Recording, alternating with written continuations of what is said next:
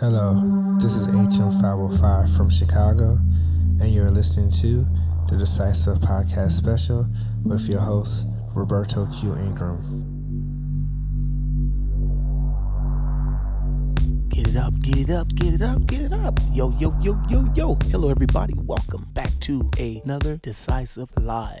Decisive Live, what the heck is that? Well, I have invited musicians that grab their machines for one day, gives us 60 minutes of live performance with only the machines and the individual, and they give us the outcome exclusive right here today, March 28th, 2019, Decisive Live with Mr. 505, aka Hakim Murphy, straight out of Chicago. Oh yes, it's been a long time coming, and today is that day. We will also dig down deep into his psyche to find out just about everything that makes him tick and what keeps him relevant till this day.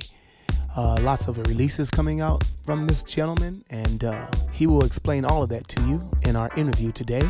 And then we will again listen to his live performance, and it will also be placed on SoundCloud on the weekend, so you can listen to the music in its entirety without any interruptions at all. Don't forget to go to our Facebook group and join. Make sure you will get yourself updated for all the upcoming events and good fun stuff being posted. Don't forget to also go to Instagram, where we now finally have an Instagram page, which is supposed to be the coolest social network media around for the last couple of years, and we are now there, and Podomatic as well, and we're also on iTunes. If you're an iTunes lover, go there and grab it. We would love to hear from you. With that said, let's get on with the Decisive Live with HM505, aka Hakim Murphy, Chicago native. How you been doing? And welcome to the program, man. I'm good. I've been good. Just been grinding hard. Yeah. Well, it's been a long time coming, I guess. So welcome to the Decisive Live special. It's number 55, by the way. The double nickel? Yeah. And this is Decisive Live. You know, you might ask what that means. Basically, normally I have my podcast consists of DJs, and I decided to add on this approach to maybe possibly having people that are musicians that are doing live things and prefer to do so. So I said, let me add on another episode and see if it'll take off. And so far, it's been quite a success. And today we have you, of course. Nice. So, man, we met a while back at the lovely Free Rotation, right? Yeah, I think 2013 or 14, one of them. Oh. You was back in Chicago then, right? Yeah. I was coming back and forth.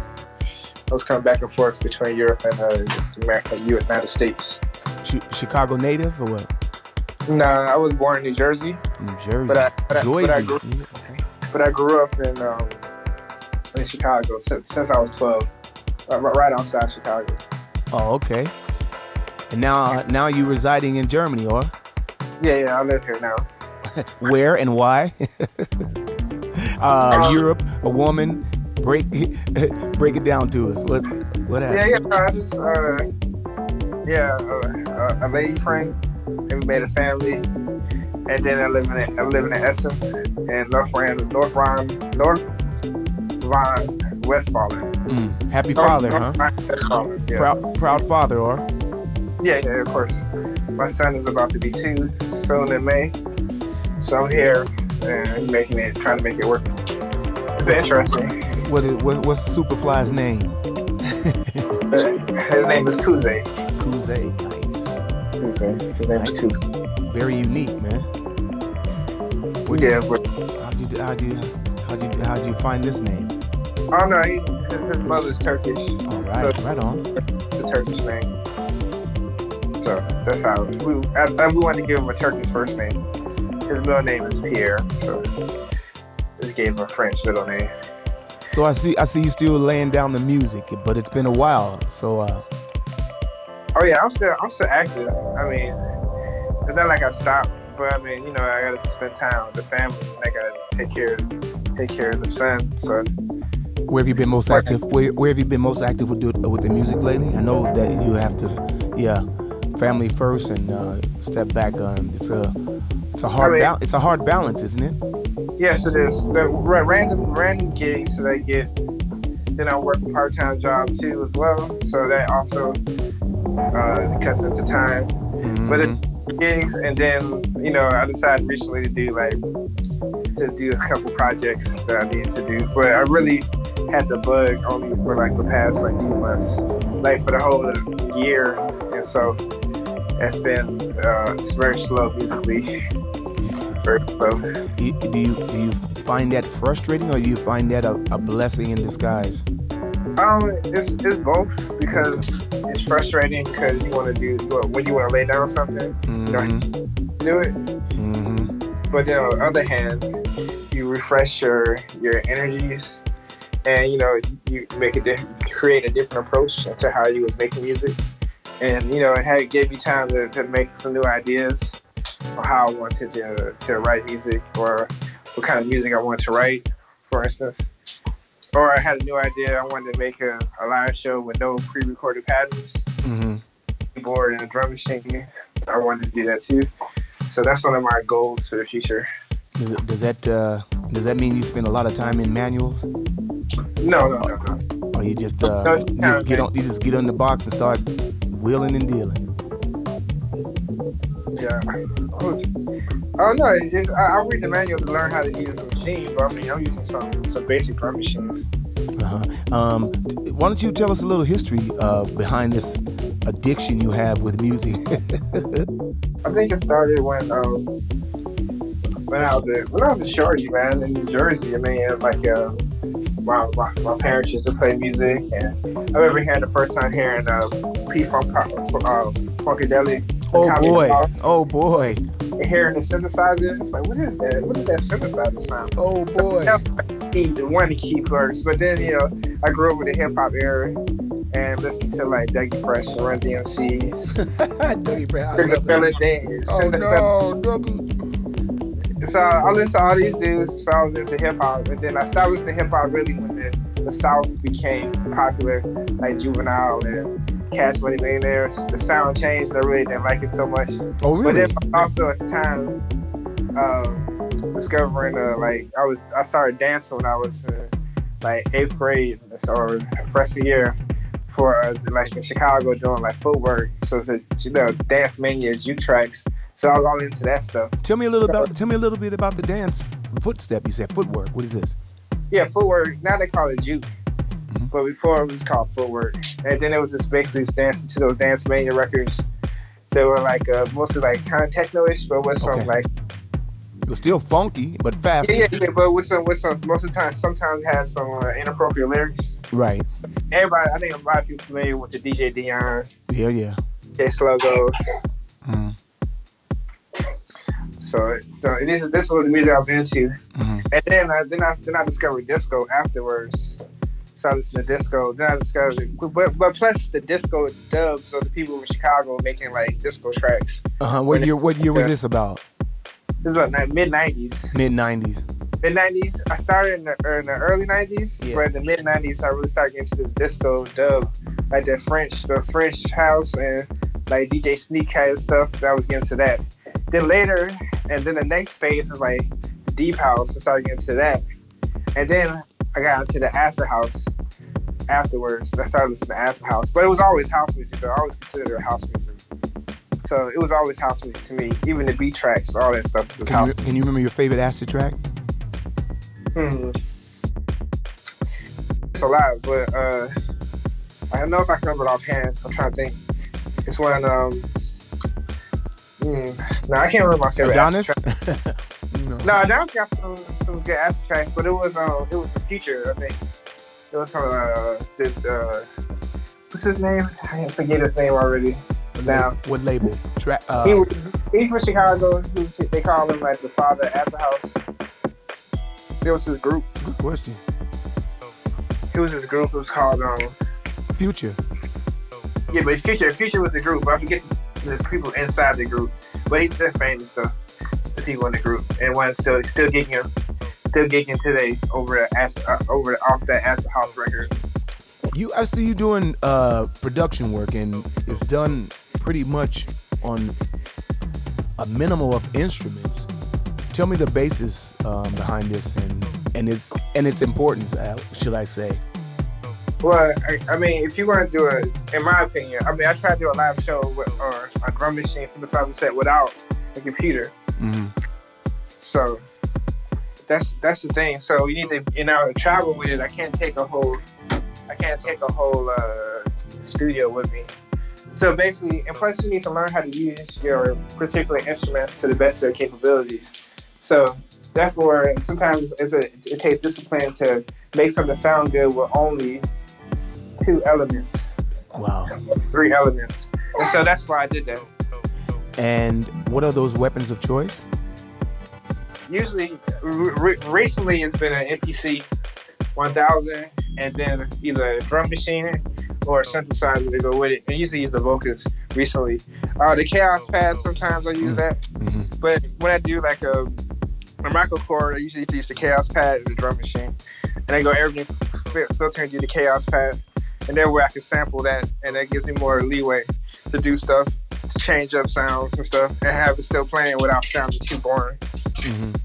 And I didn't hear any synths in that setup. Oh no, there was no synth in that setup. That setup was no synth in that setup. So it was all sampled into MPC. Okay. Yeah, no, but yeah, other times that's a different thing. That takes more prep time to do that. I have to practice more often. I don't have the time to do it. That's why I wanted to practice more so I can do that. So that's what my goal is. The reason why I asked, because I know you fundamentally enjoy rhythms, harmonies, and melodies. So, is that your base? Is that how you attack music? I attack music by idea. So you get I guess get an idea going, like a groove. I get a groove going, and then I arrange it. After I finish getting the groove going, I arrange it. Is that normally a 16 bar, 32 bar? What? No, it could be anything from 1 bar to 8 bars. Mm-hmm. Usually, 16 bars is too long.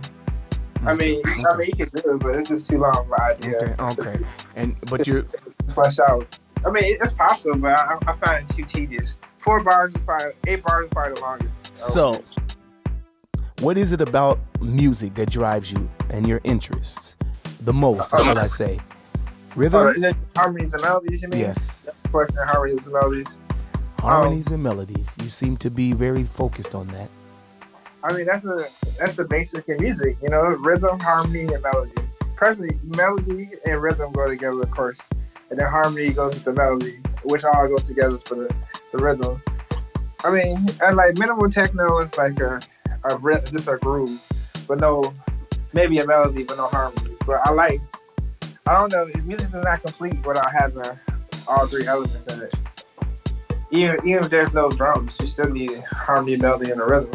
Something. That's the soul. I think that's the soul of the music. Actually, is the harmonies and all of it together. All together. All the elements above. Okay. All of the elements together make it a complete thing. It's like when you have a man and woman get together and have a baby. That when it all comes together, it's complete. And what do you consider a good harmony? And how do you get to that harmony in the set, in those few instruments that you have? MPC. Oh, the MPC is a sampler too, so you can just play whatever you want and sample it into it, and that's how and build your idea from there. So that's how I get in those things. Just getting those, but as far as building a harmony, it's like first thing you should do is play a melody or a bass line. Melody or melody bass line, and then from there put the harmony into it. Or play a melody, then play a bass line, and play the harmony. I mean, you could play the harmony first, if you hear something, but it's probably easier to play it last thing that you did. You know, get to build around the melody, because the melody is like the most important part of it. Even if it's the bass melody, that's the most important part, because that's what the basis of the song is, the idea. The harmony is just something extra for you to, something extra to embellish the track and bring out more of the emotion. Okay, that takes me back to your earlier days of, I understand that you have a bachelor's degree in music composition. What is the most important thing that you've taken away from that schooling? How to not get stuck creating music. To use the techniques that you use in order to continue to move forward. So, you know, you play a melody, you know how to harmonize the melody, and then you can go away from the rules, but you know what rules there are to harmonize the melody. You know, with chords, you know keys, you know progression. So this is what helps me to make music quickly and not get stuck on the idea. I just go, I think about it. So I don't like the way that sounds, I'll play it again. I'll try a different idea, a different technique. I know the chords. I know what chords in key. I know when I'm out of key. So these kind of things. Mm-hmm. And you use this with electronic music? Yeah, of course. And I see a lot of times though you're quite minimal as well, right? Yeah, I'm more subtlety. Subtle. You know? Subtlety is like I'll use the acid line and then I'll just modulate it throughout the whole track. Every second of the acid line is a different type of sound, mostly. So these kind of things that I do, or play some keys. Then I play like a similar thing, we'll leave a couple of notes out here and there, or play like a melody. So these kind of things make it minimal sounding, but there's lots of stuff going on, but just not so directly in your face. Mm-hmm. Where did you obtain this bachelor's degree? What school? Columbia College, Chicago. Is it popular schooling? Yeah, it's mostly a film school. All right. Okay. It's a liberal arts college. It's a film school, so people like the dude who did Samurai Jack went there.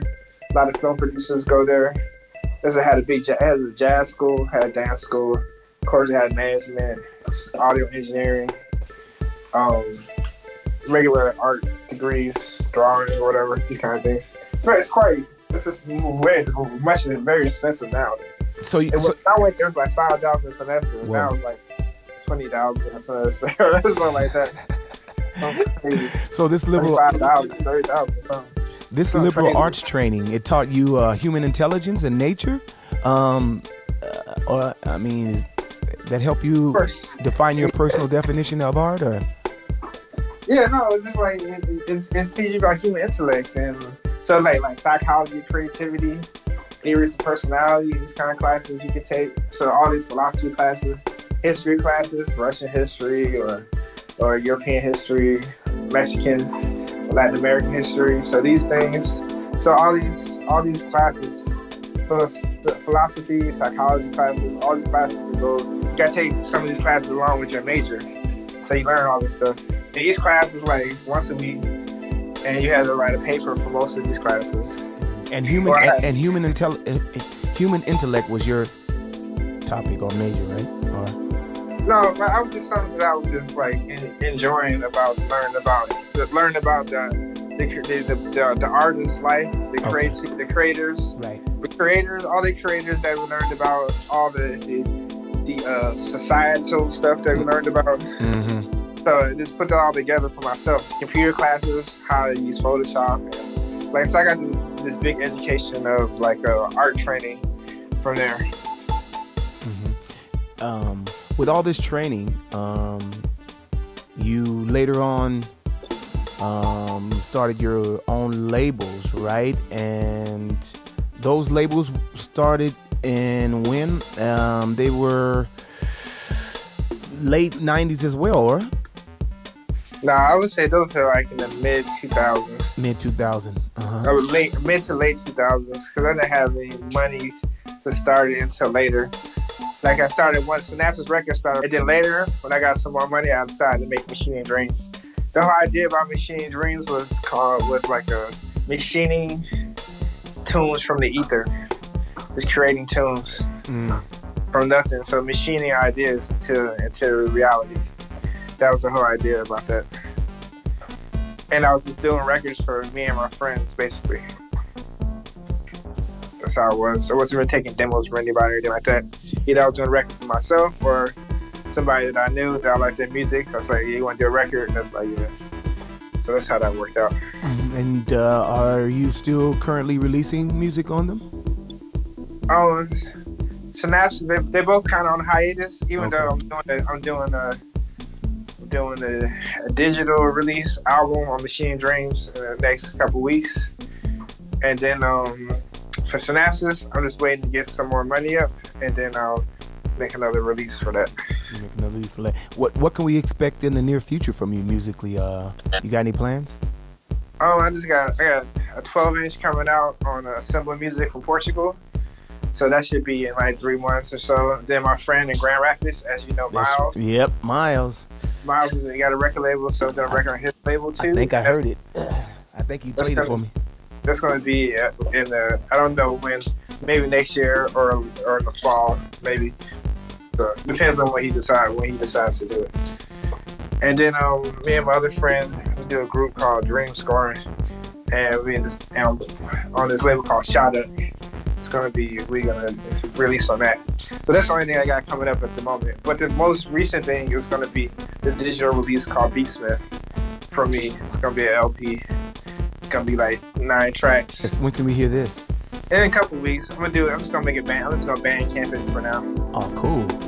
Looking forward. I am very excited about what you've done with this episode and creating this live performance exclusively for us here at Decisive. Can you tell me your approach and what we can expect to hear? Well, I had a recent show. I had to make up some new material, right? And it had to be an hour and a half that I had to do. So I sat down and I wrote like 10 or 12 new pieces or ideas that I could arrange out. So that's what it comes down to. So what I wanted to do is I haven't been using acid bass, the vocal bass in a while. So I was like, I want to implement the vocal bass into this. So to make it simple, I recorded some harmonies and melodies and some drums, and then I had the bass line play separate so I can do it live, so I can have fun playing with the instruments. So that's how that became the thing for the podcast. So every time I do a live show, I try to change the configuration of what I'm doing, how I'm doing it. Is that a tedious process? No. It's fun mostly. It's mostly fun. I mean, when you do an MPC, the way I label everything, so setting it up, it takes a while. You know, you gotta write it, and I'll type in the bass and the kick drum and the snare, so I know where synthesize the one or melody or whatever. But I mean, that's the tedious part. But after that, once you get it all mapped out across the sequences, it's fun to do. And I have it saved, and I can recall it anytime I want to and play that particular live set. So I have about 5 of those different types of live sets that I've done, the MPCs I've saved. How many live performances can you save? You can save many. It depends. I got like a 4 gigabyte card, so you can save many. It depends on how big you make your sequences and stuff like that, how much sounds you use, how many samples you use. So if you just use a minimum, if you use some like one-hit drums and like 4 or 5 samples, you can get a good 16, 17 different ideas, 18, maybe 20 ideas onto one session before you run out of space. Okay, awesome, man. I mean, I'm really proud that you really took the effort in your busy schedule. I know the kid keeps you busy, and I know that we haven't spoken in a while, and to come with it with a live performance is for me. I really appreciate you taking the time to do that for us. So thanks a million, man. I appreciate it. Oh, no problem, man. I love your artistry and much success in the future. And let's stay in touch. Yeah, for sure. Again, thanks again and much success, and look forward to hearing the new releases. Yeah. I'll make sure that you get to listen to them. I'll send them to you. So it's no problem. All right. With that said, let's listen in to Hakeem Murphy, aka HM505, Decisive Special Live number 55. Peace. Peace.